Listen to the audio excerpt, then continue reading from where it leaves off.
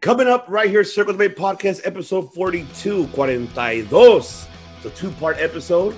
Part one, we'll be going to discussing about this past week, AEW Dynamite. And, of course, someone's getting trolled because somebody got called WWE Champion. So,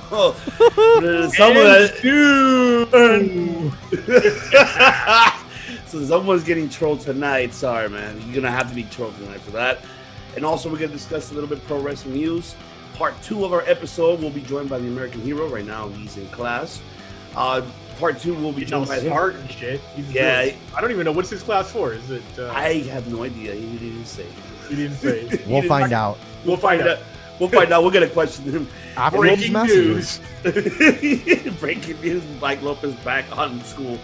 And in part two, we'll be discussing our thoughts about NXT TakeOver.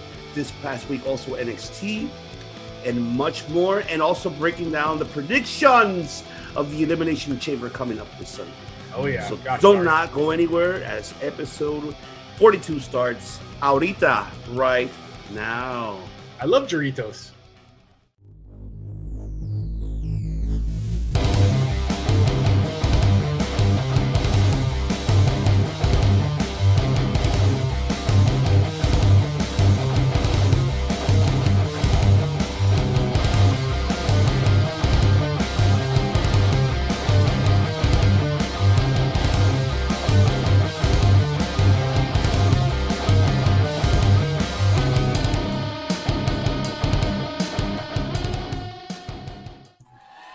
Welcome everyone to the Circle Debate Podcast, episode number 42, 42. Hey, we're 42 episodes in, ladies and gentlemen. Wow, it's a lot. But, we're almost at 50 mark. But yes, ladies and gentlemen, thank you for tuning in. This is the host of DV's when Ivan C here alongside with my other hosts, my other family, the Familia, the West of the Generation West, courtesy of the Dirty Heels Podcast, calling us that. And shout out to Dirty Heels, Kevin, Kofi, Winston, and Bove, right?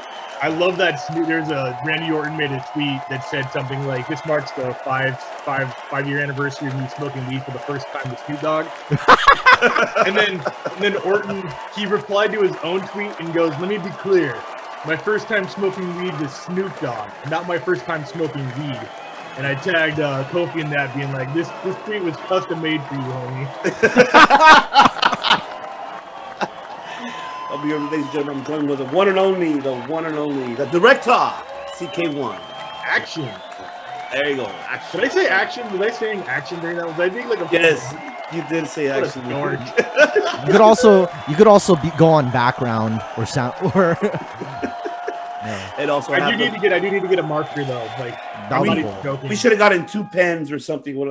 Yeah, boom operator, dude. Right. Yep. And also, I already have ideas for the Tarzana Gracie Barra. Like, I want to do a full Cobra Kai style, dude. I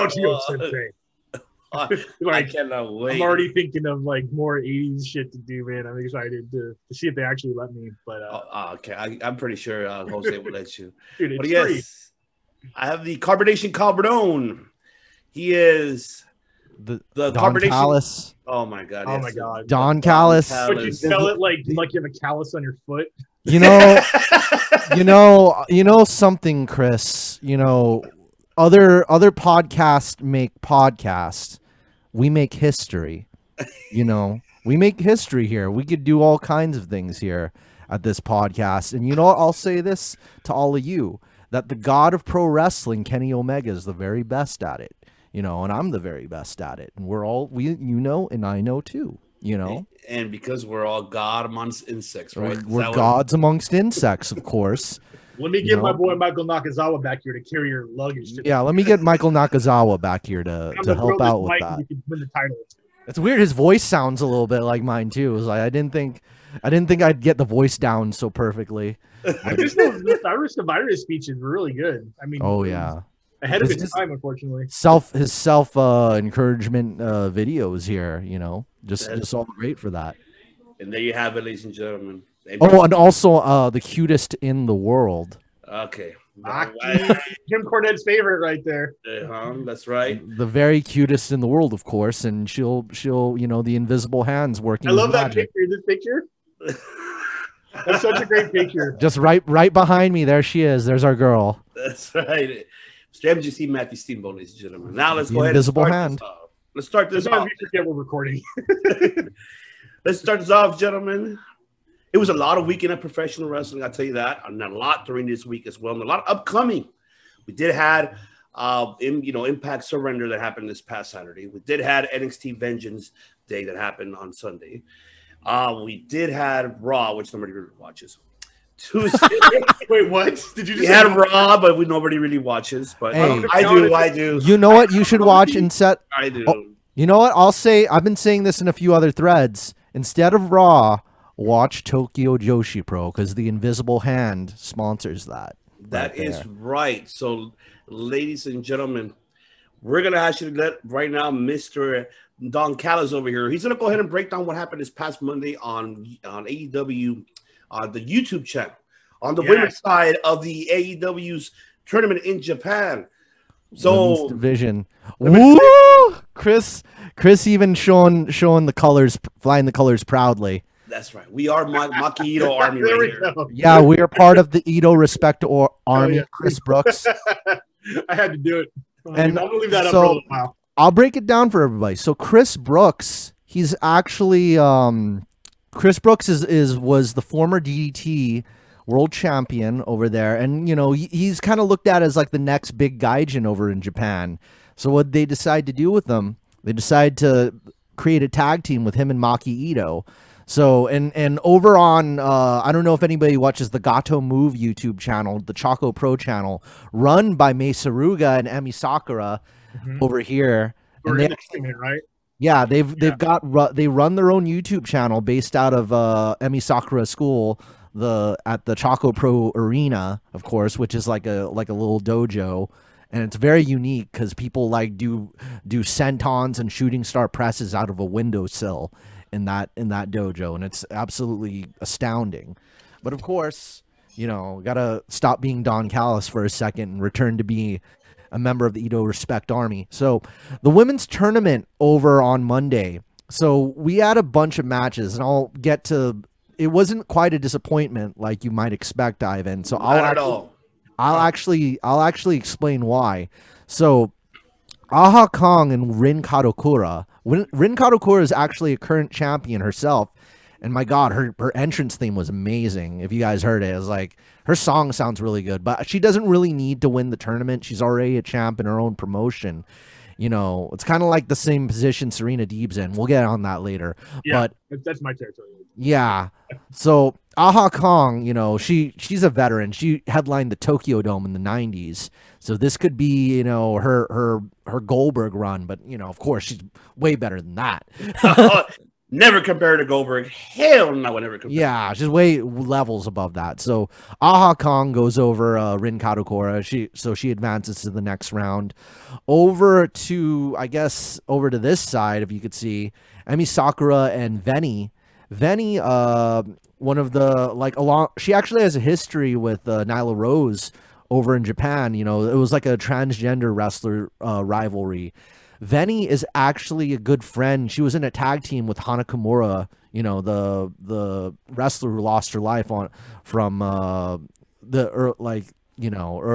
2020, who was on Terrace House. She was a tag team with her, and she wears the kimono given to her by Hana Kimura's mom in her match with Emi Sakura.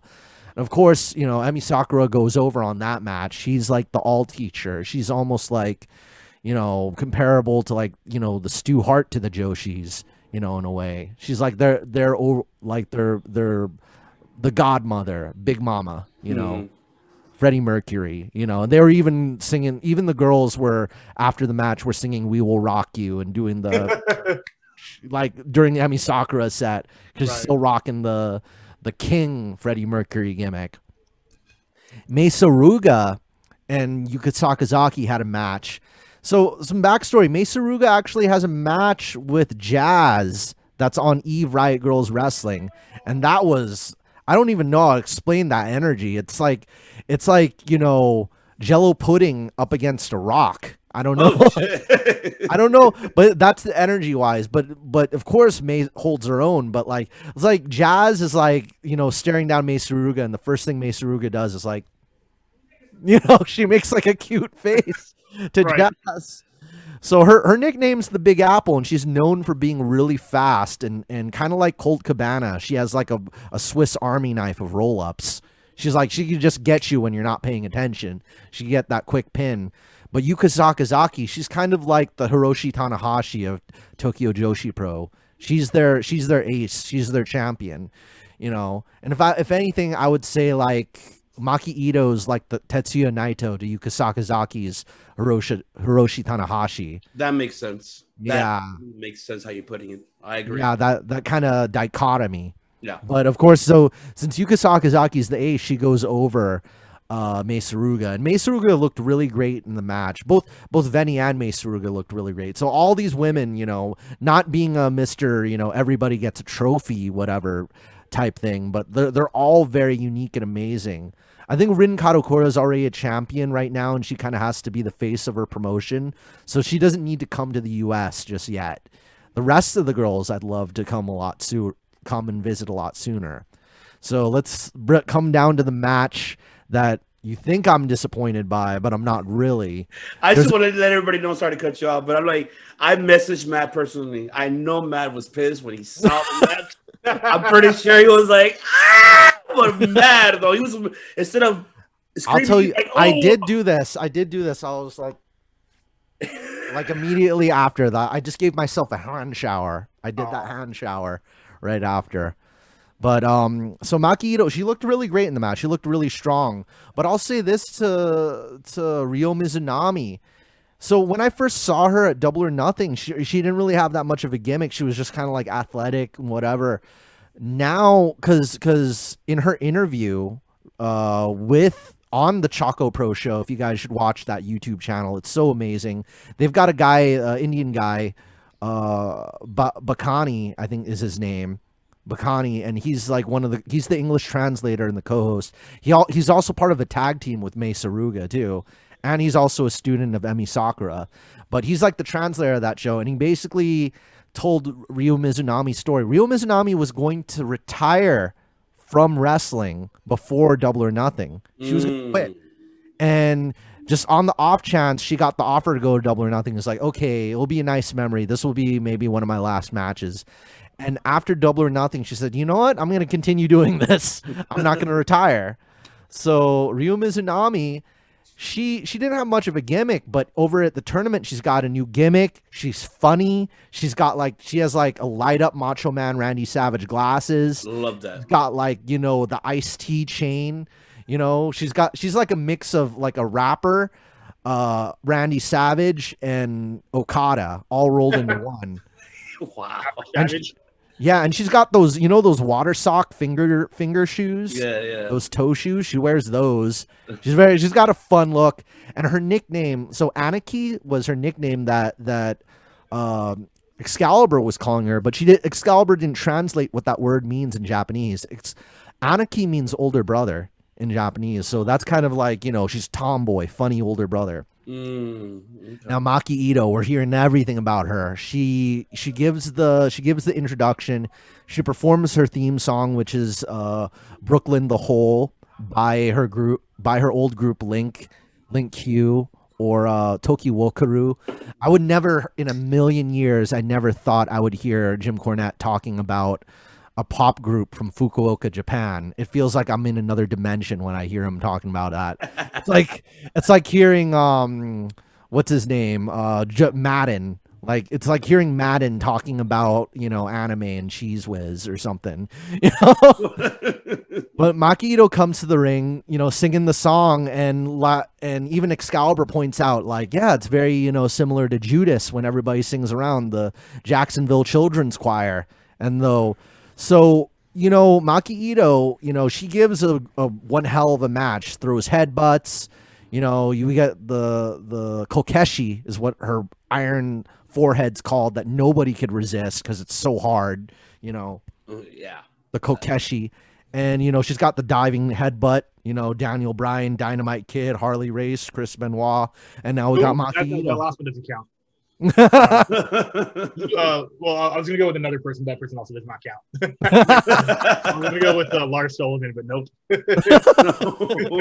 Who's that guy? Yeah, it's like we recognize Chris Benoit, but not Lars Sullivan. No, we recognize neither one of them, sir. So Maki Ito, she does the Boston Crab. So that's like, I know Chris Jericho would take a shine to that. We just call it like a sushi crab, or what's like a crab? Sushi crab. We call it a sushi crab. Yeah, I don't know what a crab meat sushi name would be. Yeah, it's crab roll. I know there's a California roll. Somebody has a California roll. She has a great bulldog. She's got a great tornado DDT. And then she's got the falling headbutt. Like instead of dropping an elbow, you drop a headbutt instead of a leg drop. Oh yeah, I like that. That's a cool move. I love her move set. But sadly she taps because one of the gimmicks that's part of Maki Ito is to be Maki Ito is to live in pain as part of Maki Ito. But just because you lose in a tournament does not mean your face is out of the image. Just because you don't go over in a match doesn't mean you're out of the picture. One of the things I want them to do with Maki Ito, if you're listening, Tony Khan, just let her do video promos until the crowds are about to come back. We saw them do it with Randy Orton when he broke his arm. He made like annoying promos about like, my arm is this much healed and I love Ritz crackers and cookies and blah, blah, blah. Like just videos like that. Put her, like, have her record segments for Being the Elite and just edit those into the Being the Elite episodes. Maybe have her respond to the Dark Order and their offers towards her. Somebody even made some fan art of her in the Dark Order outfit with the octopus and everything, and a purple version of her outfit. So I have a prediction that we're gonna see them a lot sooner than we think. I think Maki Ito might do some type of run-in on a certain somebody. So, I mean, you heard it here. Cody Rhodes, open challenge. Hey, in all seriousness, Chris, Maki Ito does intergender all the time. Oh, I know. And so, I mean, and AEW has mentioned that they're not exactly opposed to it either. Mm-hmm. Definitely. I love that. Especially with people who know to work it. The biggest hint to that is watch the teaser trailer for the upcoming AEW video game.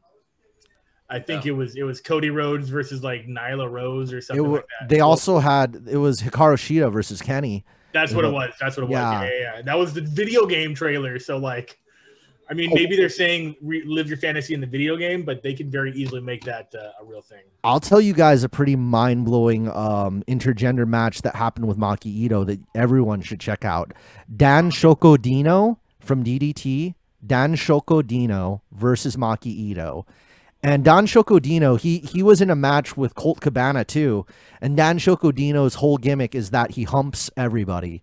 He dry humps and he dry humps the air. And his finisher is a DDT where he puts your head inside of his trunks. Oh my! Oh, of course it is. Yeah.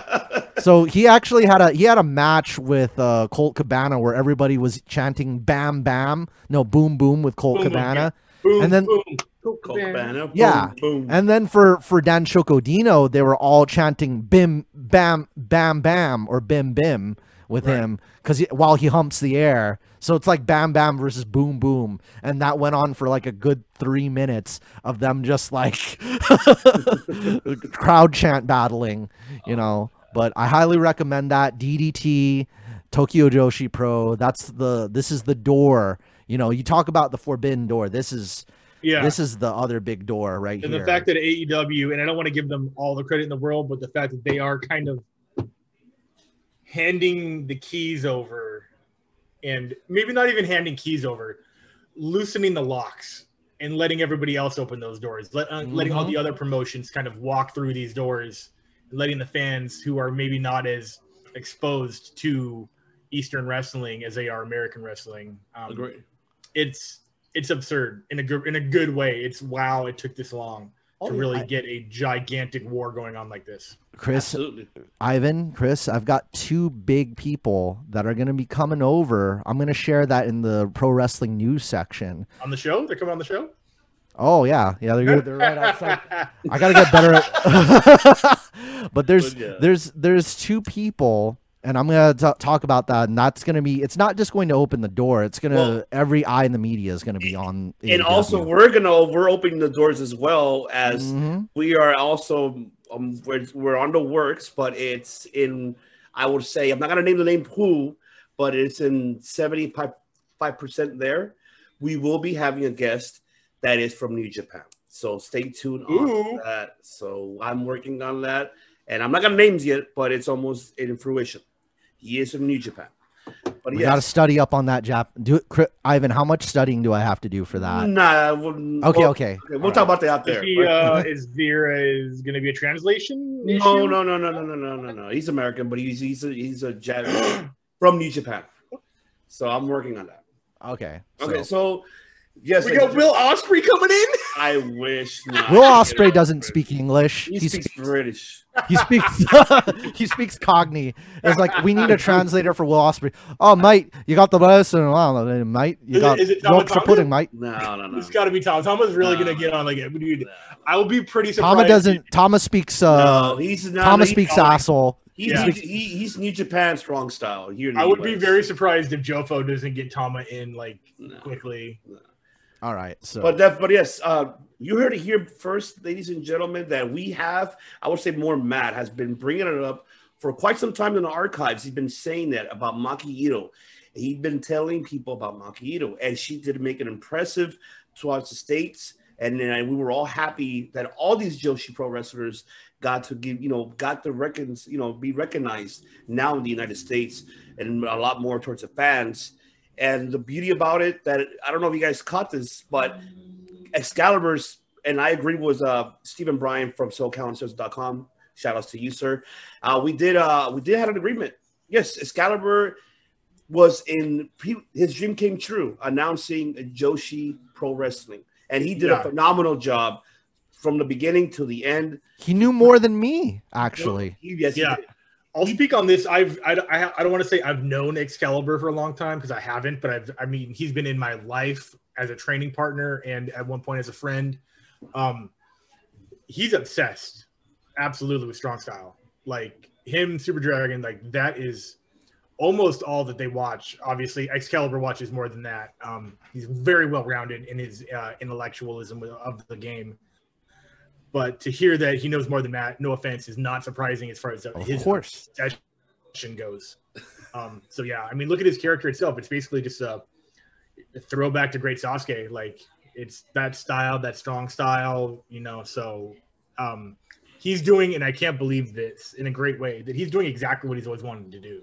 Exactly. Besides wrestling, if he couldn't wrestle in these promotions, he's doing the second best thing he could ever do. I absolutely agree. Yeah, and he did a great job. I loved it from top to bottom, man. He broke that match, each match, and each professional women wrestler, their detailed background, their bio, where they come from. This motherfucker gave me the knowledge as much as I love Matt's knowledge that he's given me, and he's given to our viewers as well. But I love the fact how he made an impressive job. I'm pretty sure he had to wake up at 2 or 3 in the morning. That's why he did it by himself. He had nobody to do it with him. And he easy. Like Kevin Kelly does it as well too. So kudos to Excalibur for doing what he's doing. I can't wait till Monday for the rest. Despite the looks, don't get it twisted. These girls hit really hard. Yeah. According to training. These girls hit hard as fuck. You're gonna have a fat lip and a bruise. But but definitely, ladies and gentlemen, keep an eye out for that. We will be covering the women's tournament, and Matt obviously will be covering more on the Joshi Pro Wrestling women's side of the tournament. So next Monday will be the other last two that are left on the American side, which is Tay Conti, Nyla Rose, and Britt Baker and Anna Jay. So I'm looking forward to American. If you're talking American female wrestling, as good as it gets, right there. Oh yeah, definitely.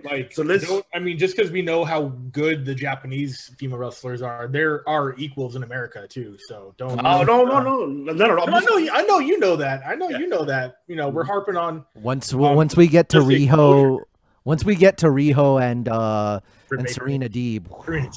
Yeah. All right, well, let's get to it, ladies and gentlemen. AEW Dynamite that will happen this past Wednesday. Of course, they did win in the ratings. You know, they won 741. Actually, no, was it 741? 747. NXT 713. So it wasn't bad. So It wasn't bad. it wasn't bad at all. It's just that this past NXT wasn't the best. It was a post takeover show. Yeah, definitely. But let's start off at the beginning. We did Hell yeah, let's do it. Let's go. Adam Card. Hangman Page teaming up with Matt Hardy versus TH2. Big money, Matt Hardy. The first time he's ever had a nickname that wasn't like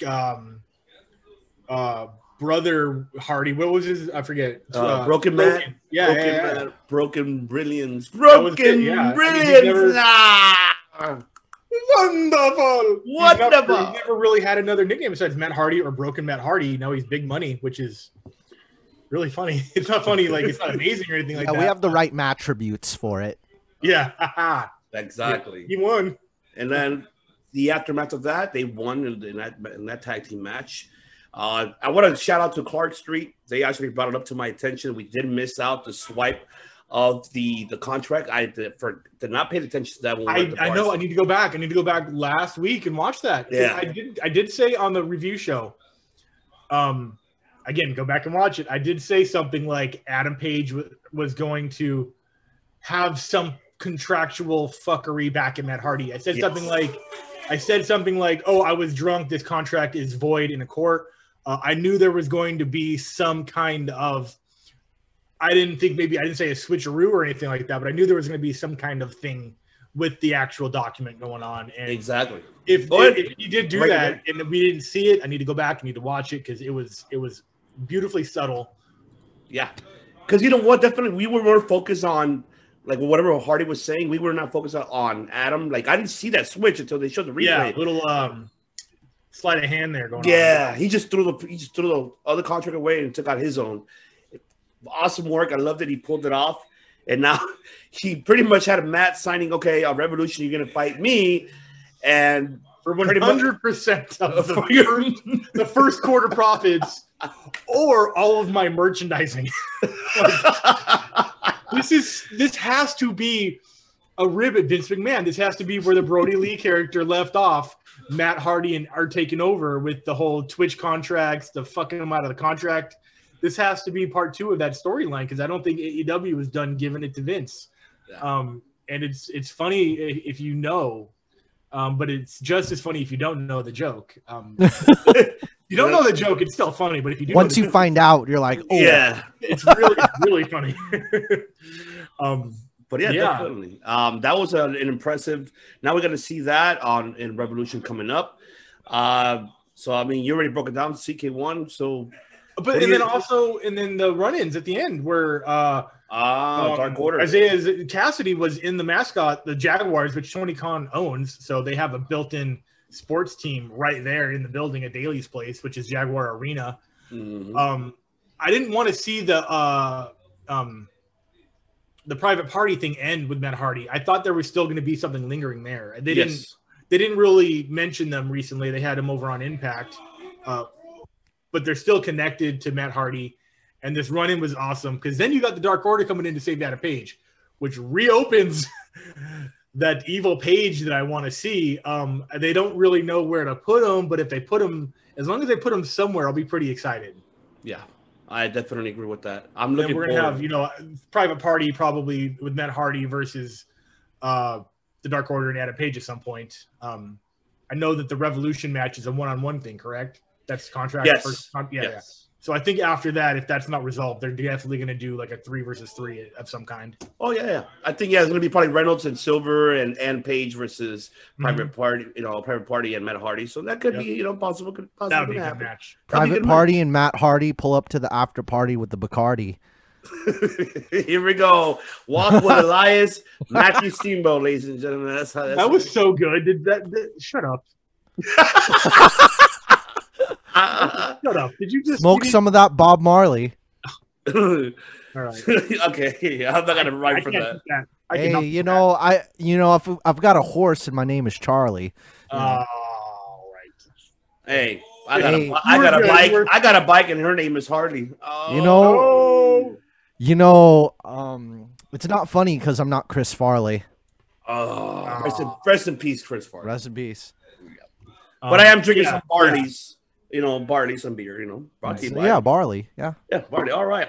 But yeah, that's about it for that one. That's my thoughts on it. It was very didn't shut any doors. It opened a few more doors that I wanted to see opened. So that's super awesome. I'm with you. Yeah, I'm looking forward to see what's going to happen later on. I mean, they're just still building up, for Revolution. They're still like 2 weeks away. So I mean, it's still we got a lot more to Anytime. The go home show's next week. Yeah. So I can't wait to see that final episode. I can't wait to see it either. I cannot wait, man. I cannot wait. But yeah, Mr. Steamboat. Now, I mean, give us your thought about this one, the opening match. How did you like it? Matt Hardy, turning heel and them being like the new bad guys. I thought that was kind of, that was a nice change of pace. I think it now firmly establishes Dark Order are going to stay baby faces for the time being. Yeah. And now it's kind of like a change of pace. Like you think Supernatural is usually the villain and now this time Matt Hardy and the Young Party guys, Private Party are now like corporate villains in a way now. Yeah. So I think that's kind of interesting now because there's less of them. Like the Dark Order has overwhelming numbers, but yet they're kind of the underdog good guys at the same time. So who knows, Matt Hardy could face a swell in numbers just to kind of even it out. Maybe at least 2 more guys in his ranks. We could see certain people returning or joining their faction soon. Maybe so. I mean, and also that we did not mention that -1 was there too. He ran in there too. Like he's still kicking, man. Telling the cavalry, go get him, go get him, go get those motherfuckers. And still running things. I love that. I'm glad school's out or sort of for now. Like who would have known where this angle would have gone if it were still like active in-person school? They kids living the dream right now. I know where they could go big time. Ivan, I know where they could go with this to really make it work, just really go deep with people, is if they make him into like a King Joffrey character, like in Game of Thrones, just a very just spoiled brat. Like he's starting to sell it, but like the worse he gets, like worse in type of evil, just really nasty brat, that just destroys people. I like that idea. Yeah. We haven't really ever seen that. Mm-hmm. We've seen like the little kid good guy. We've seen like Nicholas as a tag champion. We've seen, rest his soul, Connor the Crusher. But we've never really seen, and I'm only going to say this politely, a little shithead, and that would be amazing. I would love that. He is kind of that. I mean, he was talking mad smack on Marco Stunt. Mad smack on Luther too. Like and Luther. I mean, bald weirdo or whatever he calls him. I mean, look at the character building we were able to do out of Grief, because like Vicky Guerrero coming out of Eddie's loss, they were able to turn her into such a powerful character out of that. Excuse me, super iconic. She's a heat magnet. Like as soon as she's anywhere near the mic, you're just like, oh no. Mm-hmm. And that came out of a situation of grief with the loss of Eddie, and this could we could see the same effect with this, just a great heel coming out of that situation with Brody. That's a great observation right there. I love it. as long as realistically a 9-year-old kid or 10-year-old now, I think can be doing that character, I would love to see it develop into something like exactly that. You know what, Chris? Especially with our society nowadays, kids have more flexibility than they did back then. So just that could be like whenever a storyline kind of reflects what goes on in the real world, that's when it really starts to work well. Like even with Maki Ito, like women have more power nowadays. Women of more varieties have more power nowadays. Kids have more power nowadays. It's not just adult men. That's why we could get such a variety of powerful characters, both villain and hero. Definitely. Reflecting the real world. All right. And then let's go ahead and move on now with the women's side. Let's go see. Oh yeah, Riho, her return back. She's back. It has been almost a year, bro. Yes, the first ever AEW champion, women's champion, obviously, but gender doesn't matter. Just she was a champion. I mean, definitely. We got Finn Balor's double stomp on the other channel, and we got Riho's double stomp on this channel. I'm clapping the fact that was an incredible, phenomenal match. I always say that the women, by the last probably 4 years they've been stealing the show. this was a great match. I'm glad to see and remind everybody, ladies and gentlemen, Serena Deeb is not just nobody. This woman is the NWA Women's Champion. Yep. But a hellacious match with Riho. I love the back and forth. I know Jimmy is gonna fucking shit on this on his podcast. Corny's gonna shit on this. You know he is. Guarantee you watch. I guarantee you Corny's gonna shit on it. But but I loved it. I enjoyed Serena it. is a world-class athlete. And she's become that. That was you've almost seen her since the straight edge society become that under lights and camera. Yes. This woman deserves to be where she's at right now, and I'm hoping that she gets more in the near and future, and hopefully, we can see her maybe being a double champ, carrying the AEW and the NWA. That'll be something. You never know. It's never her say never. Rin Kadokura's counterpart over in the US, and they're mirrors of each other, because the champions within this competition, women who already have belts coming into it, right? Proven, and you know what? I before this today earlier, I was watching Masahiro Chono versus Great Muta, and I noticed the similarities in both matches. The near falls towards the end and all the roll ups. Yeah, it was the same thing I was seeing with Chono and Muta. Just amazing. Pulling that same magic out. You're like, you don't know when it's gonna end. All those bridges. So what? Yeah, go ahead, man. Break it down. So what do you think about the match, what are your thoughts that Riho made? Advances, and now she is facing Thunder Rosa. I think this is probably one of my favorite Riho matches. I like this way more than the Nyla Rose ones, because just all those bridges, I've never seen bridges, or I've seen bridges a few times like that, but just because of like the way their bodies are, it's a very different kind of like Riho's small body keeping up all of Serena Deeb's weight, just had me like on the edge of my toes, on the edge of my seat. It's like, no, how is she holding up all of that? How is that little body holding up all of that weight? And she still kicks out. And she doesn't miss leg day, that's for sure. Exactly. you may not see it, but core strength. Doesn't miss leg day, ab day, shoulder day, all triceps. That's all of that, like in motion. All of the above. CK1 human spirit. The floor is yours on that match. Take it away. Yeah, just a showcase of the best of the best. That's pretty much all I have to say about it. It's a former champ and multiple champ versus the current champ of NWA. And it just doesn't, I like that I've said this before, AEW needs to build the women's division a little bit more, but they're influxing so many people, and they're bringing Rio back, the first champion, inaugural. That's correct, right? It was definitely Rio. I don't even know what question. Yes. Huge. I hope she's back. I hope she goes, with the pandemic, it's really hard to go from east to west. But I hope it's a more consistent thing on American television, because she's just an asset to the company and to that roster. Yeah. Build that freaking roster, man. Just build it. We got 20 women coming in from Japan. We got half the bracket from America and other countries. Thunder Rosa's from Mexico. It is just an international all-star roster of female wrestlers. So take Conti from Brazil, Canada. I know that for a fact. So just keep it coming. Keep it coming. The NXT female roster is fantastic. This has all of the talent to do that as well. And Impact too. And don't forget Impact. I'm not thinking they're still doing knockout champs, right? Is that what they still call the female champion? Yes. Yeah. And they've got a tag team title, and AEW still doesn't have one yet. They'll be on the work soon, but I say crawl before you can run. I'd say get the singles division, maximum capacity before you start trying to double them up.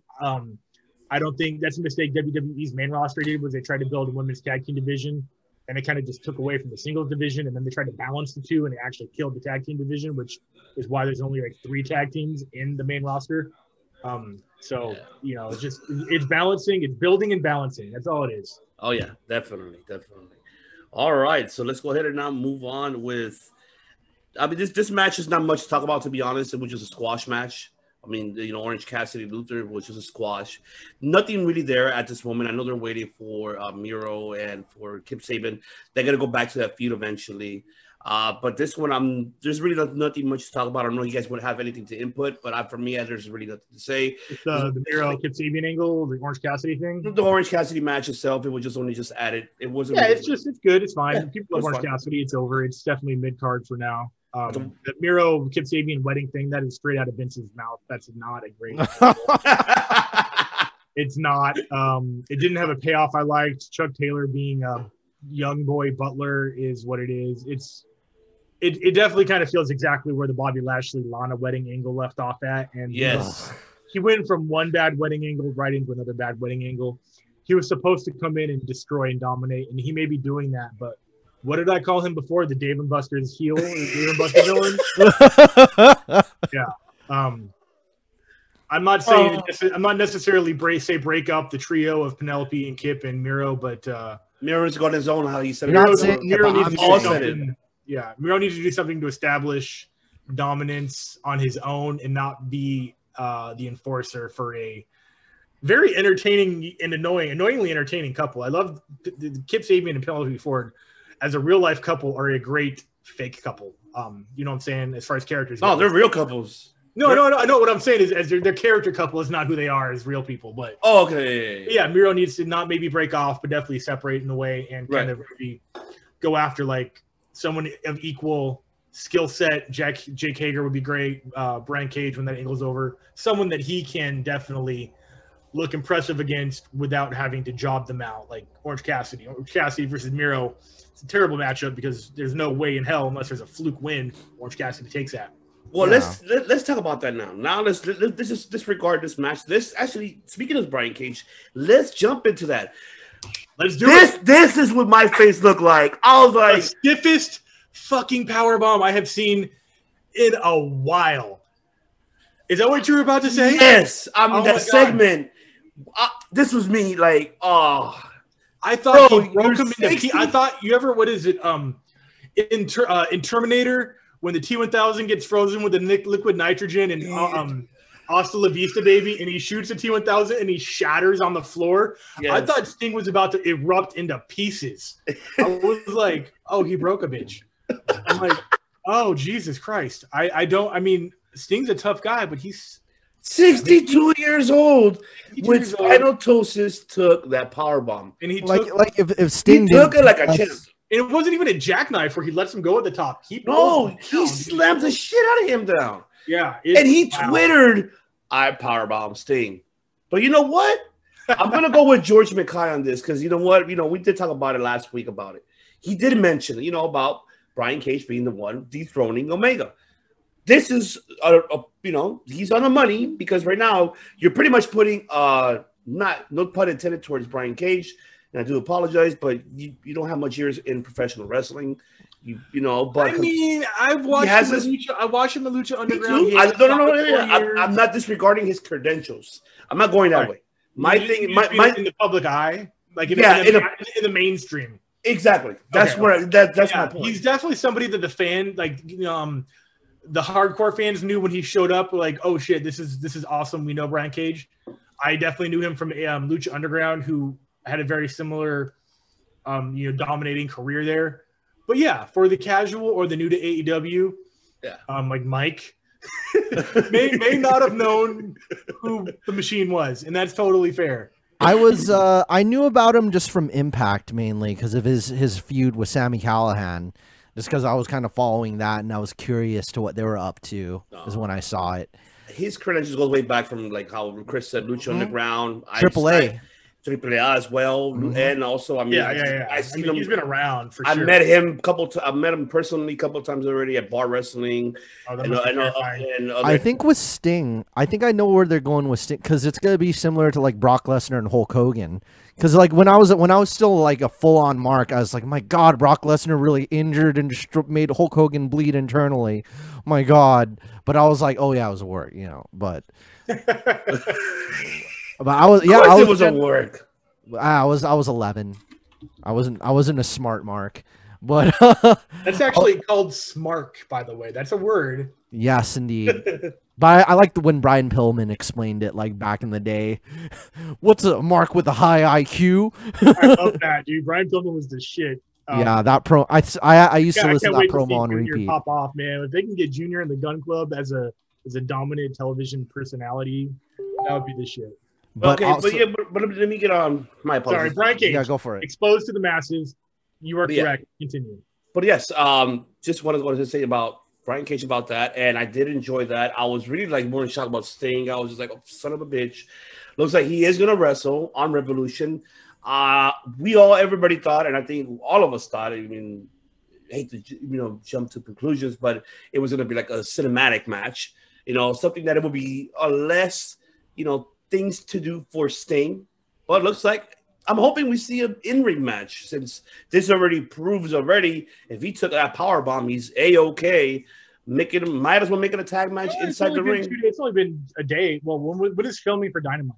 Actually, I don't think I've ever known that. When did they film they air it Wednesday? Did they film it the day of? The morning of? No, that's live. It's live. It is live. Okay, it's only been 24 hours. So has anybody checked on him? Is he okay? He's doing okay. All right, cool. He's absolutely fine. Awesome, man. Good for Mr. Steve Borden. Yeah. So I mean, good for Brian Cage on this. So Makai, if you're watching this, which you are, you're on the money, brother. So, Sting's wearing back cushions in his coat. Brian, totally fine. Brian Cage. I'm cool with that. I love that idea. With this push, I love it. I think Brian Cage, I'm gonna have to, jump on that bandwagon of Cage. I mean, don't get me wrong, I am a fan of Cage, and I met him. He's a great performer.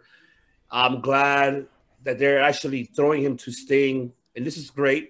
Mm-hmm. And I cannot wait to see what the future now holds after this feud is over, and we'll see how the outcome of the feud is. Revolution. Yeah, that street fight. George freaking nailed it when he said that they are surrounding Cage with veterans to get him up to main event level, getting him comfortable on the mic. We know he's fantastic in the ring. I'm sure he's going to have some in-ring work with Sting, and based on that, Sting is going to basically approve of him being ready for that main event status in the ring, and then Taz is going to be the guy who gives him the green light on the mic. Definitely agree with that. Yeah, McKay nailed it. There's nothing I can disagree with. A top champion heel or face versus Omega. I mean, either way that goes, it's going to be, fantastic. It's going to be just the next guy to carry the company after Omega leaves or goes to Japan or does something else that's not in AEW. Cage is going to be a company man for sure. Oh yeah, definitely. I'm glad he made the right decision of going to AEW instead of WWE. I'm glad he did do that. Can you just imagine just EC4? That's all they would do to him. They would just make him the EC3 part 2 and just fail. EC4. EC4, my God. Control your narrative. Because automatically Vince will see, Vince will be like, oh, damn, Paladin, he's great. I love him. But I would lose to Retribution on Raw his debut. Yeah, yep. Like that. Oh, hold on, man. We both know that they would kill Brian Cage within the blink of a Mustafa Ali. He's right, though. He's right that they're Chris, do I have to put the hometown buffet thing? No, please leave this up. This is a much more attractive background for now. Oh, but yes, CK1, keep on breaking it down with Brian Cage, man. That's exactly what I think is going to happen. I don't think it's I don't think that the timeline is going to. It's going to be a longer timeline than we may think, because the Kenny Omega Moxley thing still is going to last a while. Yeah. We'll get onto that. Yeah. Whether or not that ends at Revolution, it probably will, because we know who's waiting for Moxley after that is going to be Kenta. But where's Omega going to go after that? He's gonna, if he wins, he's gonna keep the title and he's gonna have to defend it. And after Cage beats Sting, I think people are going to respect him as a heel, which kind of turns him face, sort of like the Lance Archer situation, who is an anti-hero. But yeah, I think as soon as Revolution's settled, we're kind of figure out the trajectory of Omega, Moxley, Kenta. I mean, even Archer you could throw in there. But then Cage fits right in there. Yeah. Cage fits perfect. He's already lost to Moxley. But there's MMA math involved. Just because you lost your title to Moxley or a title match to Moxley doesn't mean you can't beat Omega. And that would be a great – I want it to be a clean, no stipulation match. I want it one-on-one wrestling with no fuckery afoot. That would be the match. All right. Mm-hmm. Ladies and gentlemen, now he's finished with his class. Yes. Now he's done. Now smarter. He's now smarter than us. Ladies and gentlemen, let me go ahead and introduce this individual.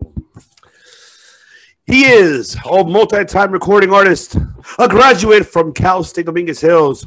He is a 2018 Los Angeles karaoke champion.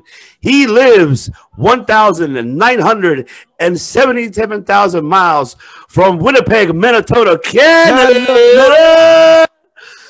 He is the master disaster, the king of Sting, the man with the plan, Money Mike Lopez. I'm smarter than you, and you know it. Killing Check it out. Killing it. Oh! Shit. I hate you that you got that before I did. Showing the colors. ProWrestlingTees.com. Yeah. All right. Well, yes. Showing the colors. Mr. Money Mike, we were talking about Sting segment, so that's what we're we're discussing about what happened. Nothing notable happened in that segment with Brian Cage. Nothing. But yeah, Done. Well, I'm sorry. Go ahead. Well, here we go. I mean, my goodness. He took a bump, and not just a bump. He took a power bomb. It looked. I mean, I guess he sold it pretty well. You had that camera up above. That made it look kind of a little awkward to me.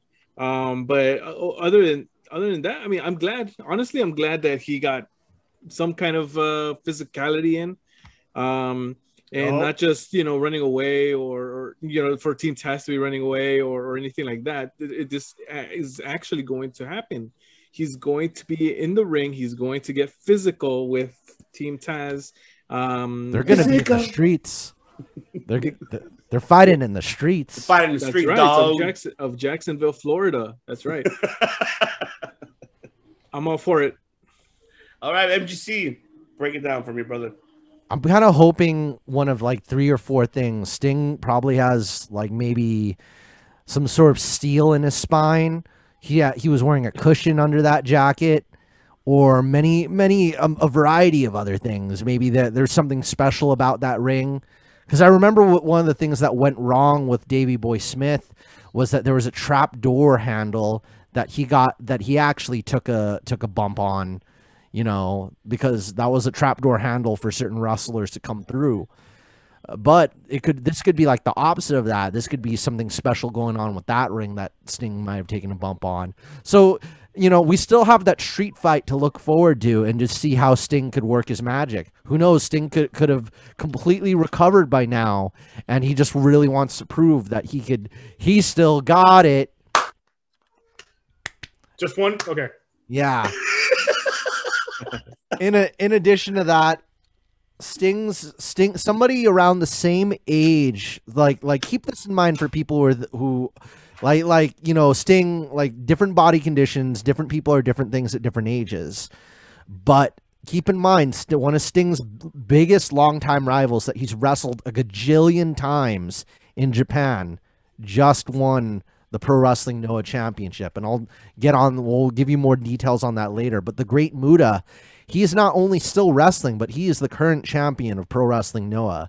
And there's no the Great Muta and Sting, those guys are the same size, the same height, around the same weight. Maybe Muta's a little bit heavier nowadays, but that's just the similarities. Like Muta's still working hardcore matches over in Japan and taking bumps, and he's doing astoundingly. Maybe there's a certain way to do it so you don't get injured. Some older people have a way not to get hurt. Like Chris Jericho has a certain way he works where he hasn't had any major injuries. So we'll have to wait and see. We'll find out this Revolution. We'll find out. Now, in between that segment, now it's time for the troll. We got to troll somebody on this. But okay, go ahead. Hold on. Yeah. Before you talk. I'm going to do it.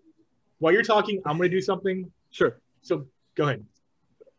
So before we move on, I know you guys already talked about the women's tournament, and I just want to say one thing. Matt I give all the credit. He was right. Maki Ito is where it's at. Yes. Yeah, absolutely. That's why I got it right here. I don't know how to point. Right there or wherever I'm at. Yeah, I'm backwards for some reason. If I point right, it shows left. It's all. I'm actually on top. Yes, my goodness. She is so entertaining. I can only imagine with a full crowd, in AEW, what she could do. You know what I'm saying? I see a lot of potential there. And yeah, Matt, an eye for talent. For sure. And Mike, that's exactly what Matt said. So Matt, tell us what you told them. Or tell them what you told us, right? Like one of the things, I think it's okay for Maki to lose right now. because I think what they should do with Maki right now is have her make promo videos kind of similar in the vein of Randy Orton, where it's just like, oh yeah, I'm recovering this much, or she could make videos to send to Being the Elite for them to edit in. Like she could record videos in Japan and, you know, cut promos on Thunder Rosa or cut promos on Britt Baker, and then build that up for several months, and then bam, Maki Ito does a run-in, and she makes that crowd pop. The second everybody's vaccinated and back at wrestling shows, you know, and this is also big news you guys are going to hear. I think I shared it with you guys. I'm actually getting vaccinated tomorrow afternoon. So this is everything's happening a lot sooner than you'd think. So right now, you know, Maki Ito could build that angle with whoever her rival is in AEW, and bam, she'll come back to that full crowd, and then everybody's going to be singing along. Remember, you know, Ura Tora So, hey! Like dancing along. That's what I want everybody to know. Like, I've been posting that on all the videos. It's a Japanese rock song by the Bees that Maki Ito sings after her promos, and there's a cue right after she sings Ura Tora So, and then everybody has to yell hey right after. So that's But definitely now I wanted to get into this segment because in that segment there was obviously Kenny Omega going to school. I'm sorry, JR. We had to troll you, man. How would the fuck could you mess up calling Kenny Omega the WWE champion? And now you've been trolled for the last 48 hours.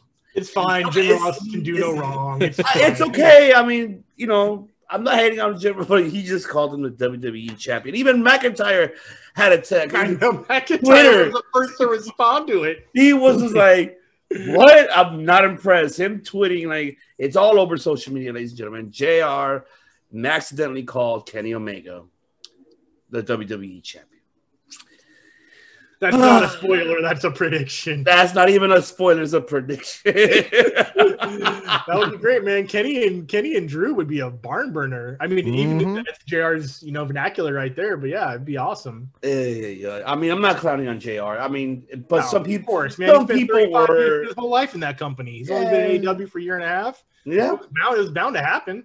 Yeah, definitely. I mean, it's like, it's not like screaming out your mistress's name with your wife or something like that.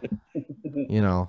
Yeah, I don't know what you're into, Matt. So maybe you know this is going live eventually. So you know, especially like when you're playing golf is what I meant, of course. And yeah, that's it. 4 or 5. I don't know golfing terms.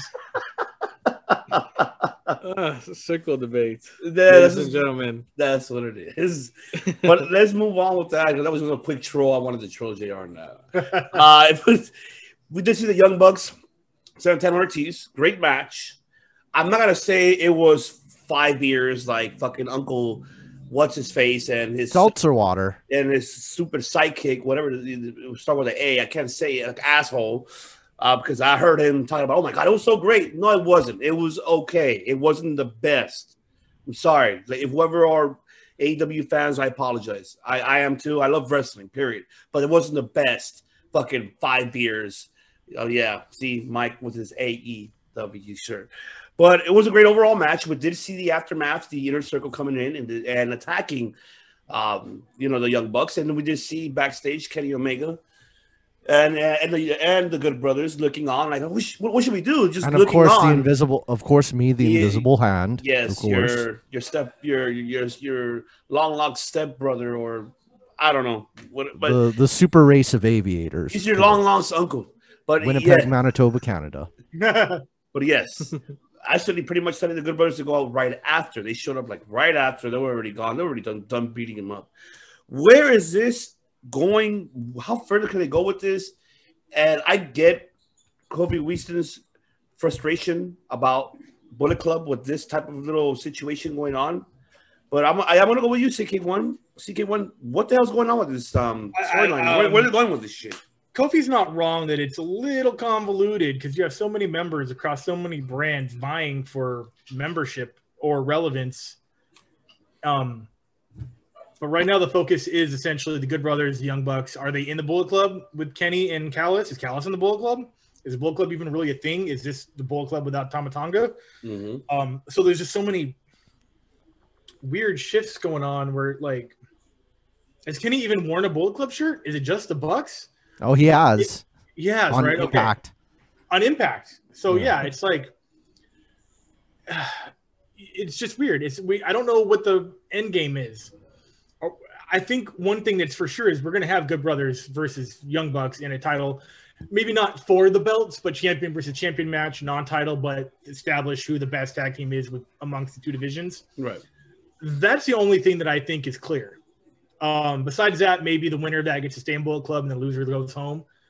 That might help resolve what the hell's going on right now. But that's pretty much all I got. That's my only thing. I mean, unless someone comes in from Bullet Club to challenge Kenny for leadership, they're not building that storyline. They're just doing the Young Bucks versus the Good Brothers, which I'm cool with, but I don't want to see. I don't like when bands break up. So, you know, it's we're just gonna have to wait and see on this one because I don't know what the end game is. I don't know if we're gonna have a big old NWO reunion or a Wolfpack split. Yeah, it's just exactly my thoughts, man. I ain't got nothing else. Sorry about it. All right, Money Mike, what do you feel about this one? They're not in Bullet Club. I really don't think that they are part of it. Who is they? Like everybody involved? Yeah, everybody not in New Japan. I feel like they're not officially in it. They were part of it officially at one point, but I don't think that they are.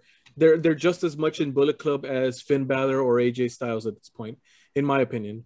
So, you know, different company, and I think Tama Tonga is the actual leader right now, isn't he? Technically, is Jay White. Jay White is technically the leader.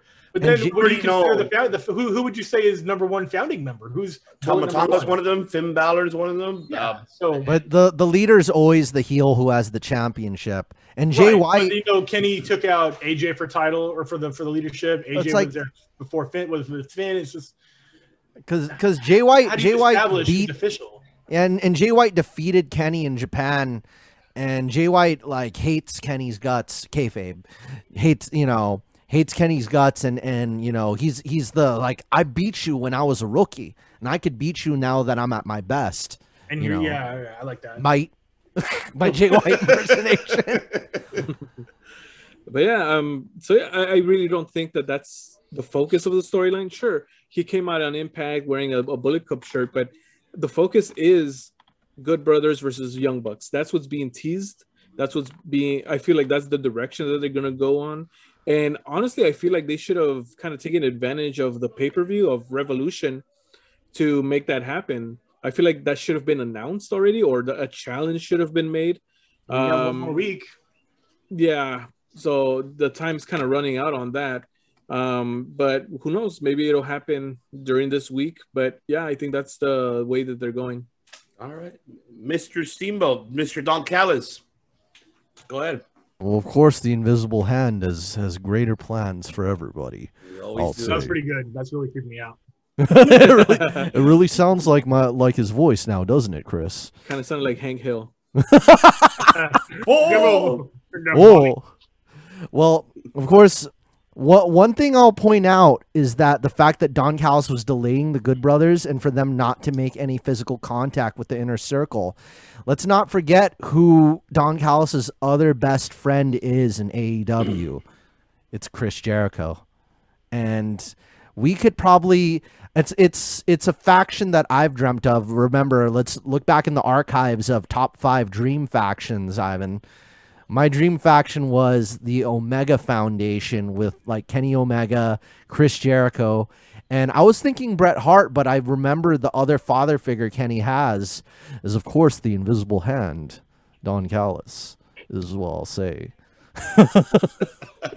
And anything's possible, you know. He's a god amongst insects, you know. And but the good, as like I said, I'm gonna keep saying it week after week. I want to see Motor City Machine Guns versus FTR, and then I want to see Party, or just more Acclaim. Yeah, just there's more varieties with the division. I'm pretty sure they gotta get that match out of their system. Yeah. But you know, Kenny here, you know, and Don, like I'm pretty sure there might be something with Jericho, Kenny, and Don since they're now all heels, you know. But yes. All right, so let's move on now with the main event of the evening for AEW's Dynamite, which we did have pretty much Jon Moxley, Lance Archer, and Rey Fenix defeating the family, Eddie Kingston, Butcher, and Blade. Great match, by the way. This one I can say that Rey Fenix always steals the fucking show. He is incredible. He is like my top guy. I mean, I have so many. I'm saying That's why again, he's the AAA champion. no, he's not. That's why he was. Yes, but definitely He can be again. Yes, an incredible performance from all these 6 men. I love it as well. Then after that, we did see the Good Brothers and Kenny Omega coming out attacking Moxley, and then I guess Tony Khan did say this past Tuesday on Impact, the belated Valentine's Day gift for Kenny Omega is to face Moxley at Revolution in a barbed wire exploder match. Exploding barbed wire death match. Holy New Japan. The holy FMW. Yeah, FMW. Terry Funk versus Atsushi Onita. This is Onita's world. In ECW. Do you guys remember? Did you ever? I think this is in New Japan. It was Mick Foley versus Leatherface in the outdoor arena, and they were climbing basically the scoreboard and falling on the barbed wire. Does anybody remember that match besides me? No, it's violent. Do you guys even remember Leatherface? It literally was a guy with a chainsaw. Not Chainsaw Charlie, but... No, I know who you're talking about. But it was so brutal. I remember they had to, wire cut barbed wire out of Mick Foley's, face, dude. Yeah. And then we also know the first hardcore match between Kenny Omega and Moxley. Moxley had gone on to say that was... And he means... This is a shoot interview. The most pain he had ever been in was in that AEW match versus Moxley the first time around. Yeah. I'm terrified. I'm not. I'm telling you this right now because... No, I'm excited, but I'm worried. They're breaking down You the feel barrier. Compassion, Chris. You feel a lot. Oh, You're yeah. very... I'm going to be watching that match, basically, like Renee. You're going to be like... Oh, God. Poor Miss Moxley. Jesus Christ. Oh, yeah. She's not watching that at all. Yeah, definitely. It's going to be at least one of Moxley's pretty much... bucket list that he's able to check off because this match, of course, this might be the give Moxley a year off storyline. Well, I believe you know what I was going to say that because you're absolutely right. That's why he's got the baby on the way. So I love you. Great minds think alike because yes, the baby's on the way, and I'm not saying not anytime soon, but this is a time for him to be taking a break. I'm assuming that he might just more focus on New Japan. And also, I mean, remind you also, ladies and gentlemen, which one I know I'm inputting into it, but yes, he's competing tomorrow as well on, Josh Barnett's Bloodsport 5. So make sure you watch that on against Davey Boy Smith Jr. That's going to be a great match to see. So stay tuned on that.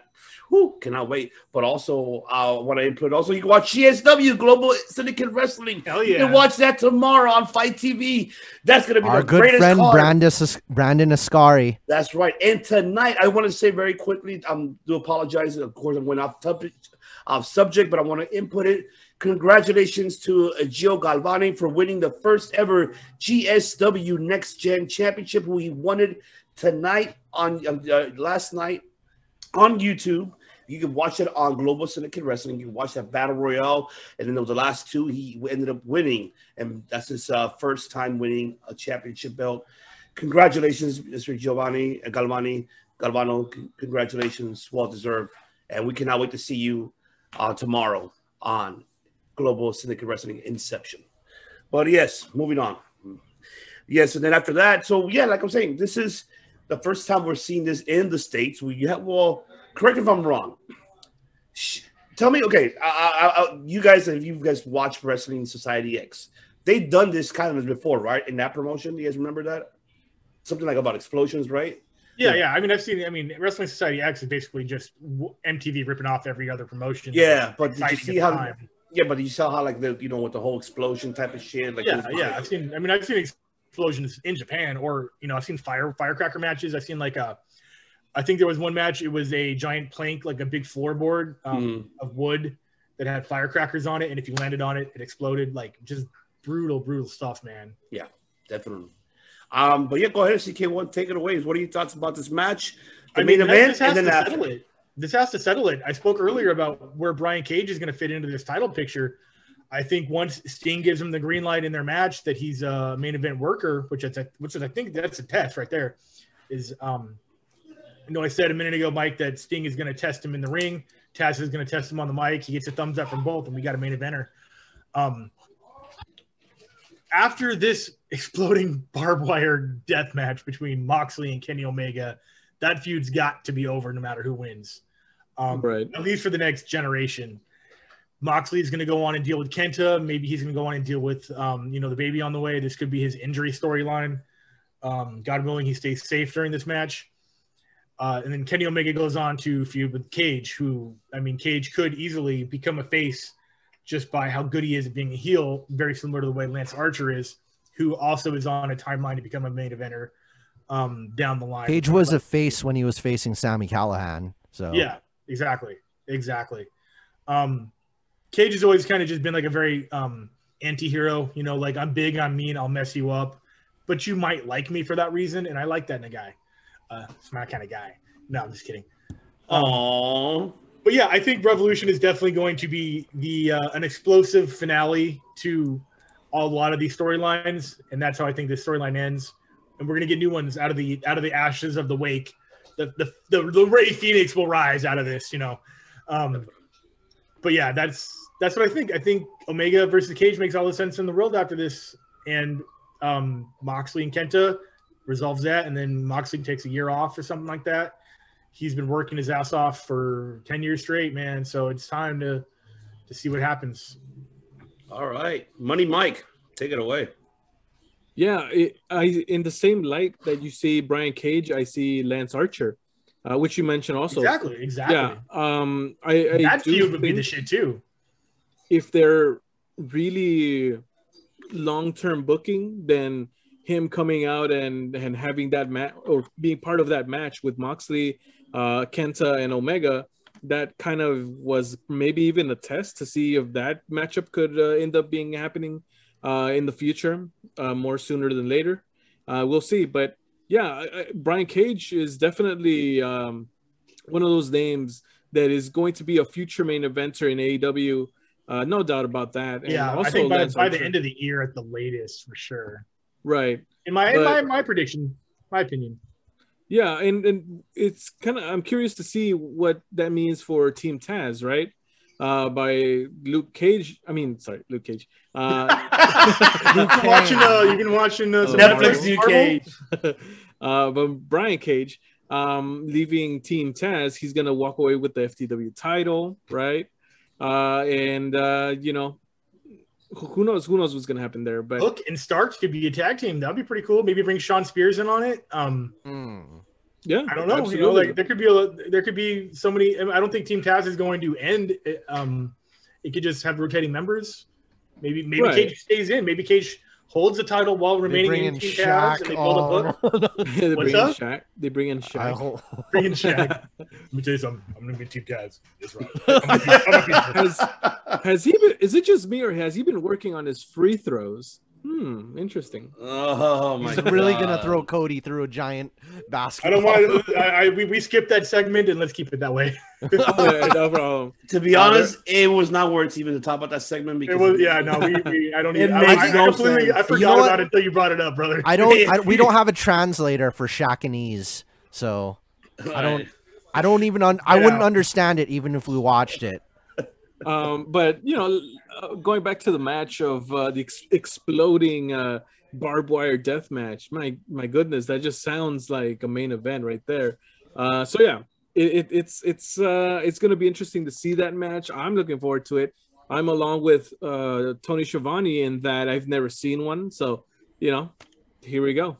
All right, he hasn't seen one live in person, but I'm pretty sure he's seen FMW. He has seen the video on YouTube. Yeah, okay. MGC, break it down to our viewers and audience. I'm pretty sure most of them are familiar with this type of match. But before we bring that up, first also bring about the main event that you enjoyed it, and then the follow-up question with that. It was a pretty good main event. you know, it could be better. There wasn't as much of that excitement and heat because it's really hard to top last week. You know, because last week I actually watched that, you know, the Kenta, Lance Archer, and Kenny and Moxley match on repeat. You know, this match, of course, I love Rey Fenix. Eddie, I guess he's more of like, well, I like him better one-on-one with the emotions and the storyline. I'm not He's as big so on good on the mic. God damn it. yeah. I'm not as big Brian on Cage spent 6 months, or not even 6 months, 6 weeks at the Eddie Kingston School of how to shoot on the mic. Eddie. I think the only thing is like I don't like Eddie in team things as much as I love him in one-on-one, because one-on-one he builds the rivalry, he builds a story. You feel his anger, or you feel his antagonism. You feel he's antagonizing you, or you antagonizing him, and so on and so forth. But when he's in like a group, I don't feel that enough because it feels like, you know, you diluted in fact I'd kind of wish like Eddie was like a lone wolf just having to fight against the whole world, you know, kind of thing, you know, him being as like a gang leaders. I mean that's kind of cool, but you know. Yeah, actually, I mean they didn't know what to do. I mean I don't want to say they didn't know what to do with him, but the whole kind of being the leader of Death Triangle for a little while, and that breaking up and then reuniting, and then now he's over with the Butcher and the Blade. It's kind of like moving him around a little too much, or at least swapping in I guess I call it the family around. Like, I don't know where the end result is going to be, if he's going to be the leader of the Butcher and the Blade and the Bunny, or like, is he going to, like, you know, it's like the placement's just weird. It's just almost forced. Honestly, I'd like to see him to be with Moxley as a tag team. That'd be dope. They have a history. That's the thing. That was a thing for a while, right? CZW. That was back, Combat Zone Wrestling and another independent promotions. But think about if they were to do that again, like one last run, okay, that'll be hella dope, because you got two of the greatest talkers in the mics. And you got two of the greatest in-ring performers in their own different style. Brawlers mixed up with, you know, any type of style professional wrestling. These two men could actually take over the tag team division of AEW if they want to, or go to Impact. They could literally just bust balls. Like, I'm going to come in here and take that fucking title from you. Give me that. Can you imagine Eddie Kingston and Moxley, John Moxley versus the Good Brothers? That'd be in like a hardcore match. I love it, man. Oh my god, that'd be like the Eliminators versus RVD and Sabu. You know, so I fucking love you, man. Eliminators are like my top 5 favorite tag team, bro. Yeah. So me getting to this match, when Moxley debuted, I was very excited and happy. You know, I was there at Double or Nothing. I felt the energy and everything like that. Throughout the pandemic and Moxley's long title run, I kind of, you know, I wouldn't say sick of him, but it's like eating the same food every day, more or less. I've kind of had a bit of enough of Moxley. I know he's not champion anymore, but like, I thought the Omega Moxley feud was over, but I guess they need like one final ride on the trilogy. Yeah, that's what I think this is. I think this is like the big bang. Yeah, I guess barbed wire.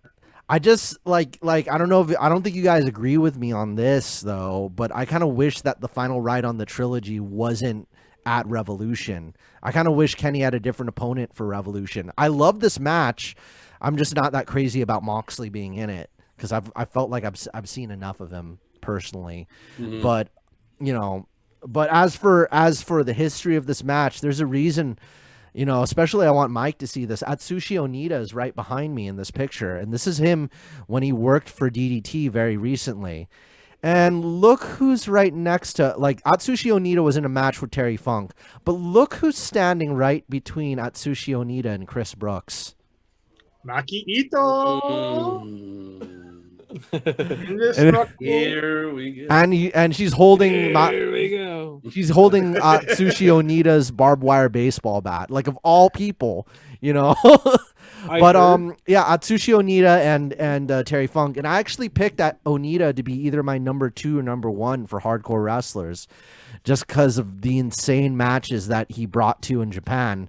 Another person who faced Atsushi Onita would be Dr. Luther, of course. You know, those who don't really know his history over in Japan, he's faced Onita over there. Oh yeah.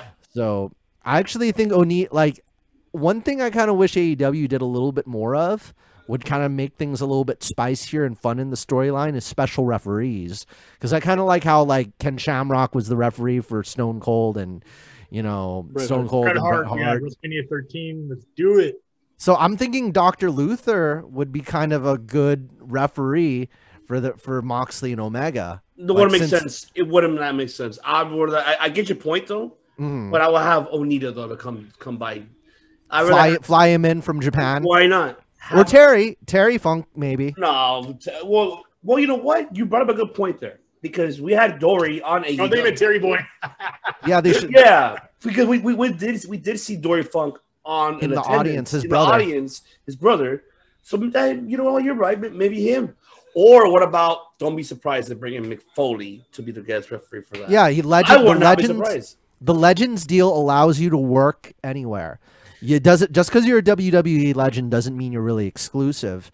You have more because Bret Hart showed up on Double or Nothing. Let's not forget. He presented the AEW World Champion. So and they were trying to. The original one was Ric Flair. Hell, even So they won't give up Ric Flair, man. If he's too tired, he's already in a storyline WWE. I don't want to talk about that. He's got a baby on the way with. It's not happening. No, that's not true. That doesn't exist, Chris. I don't know what you're talking about.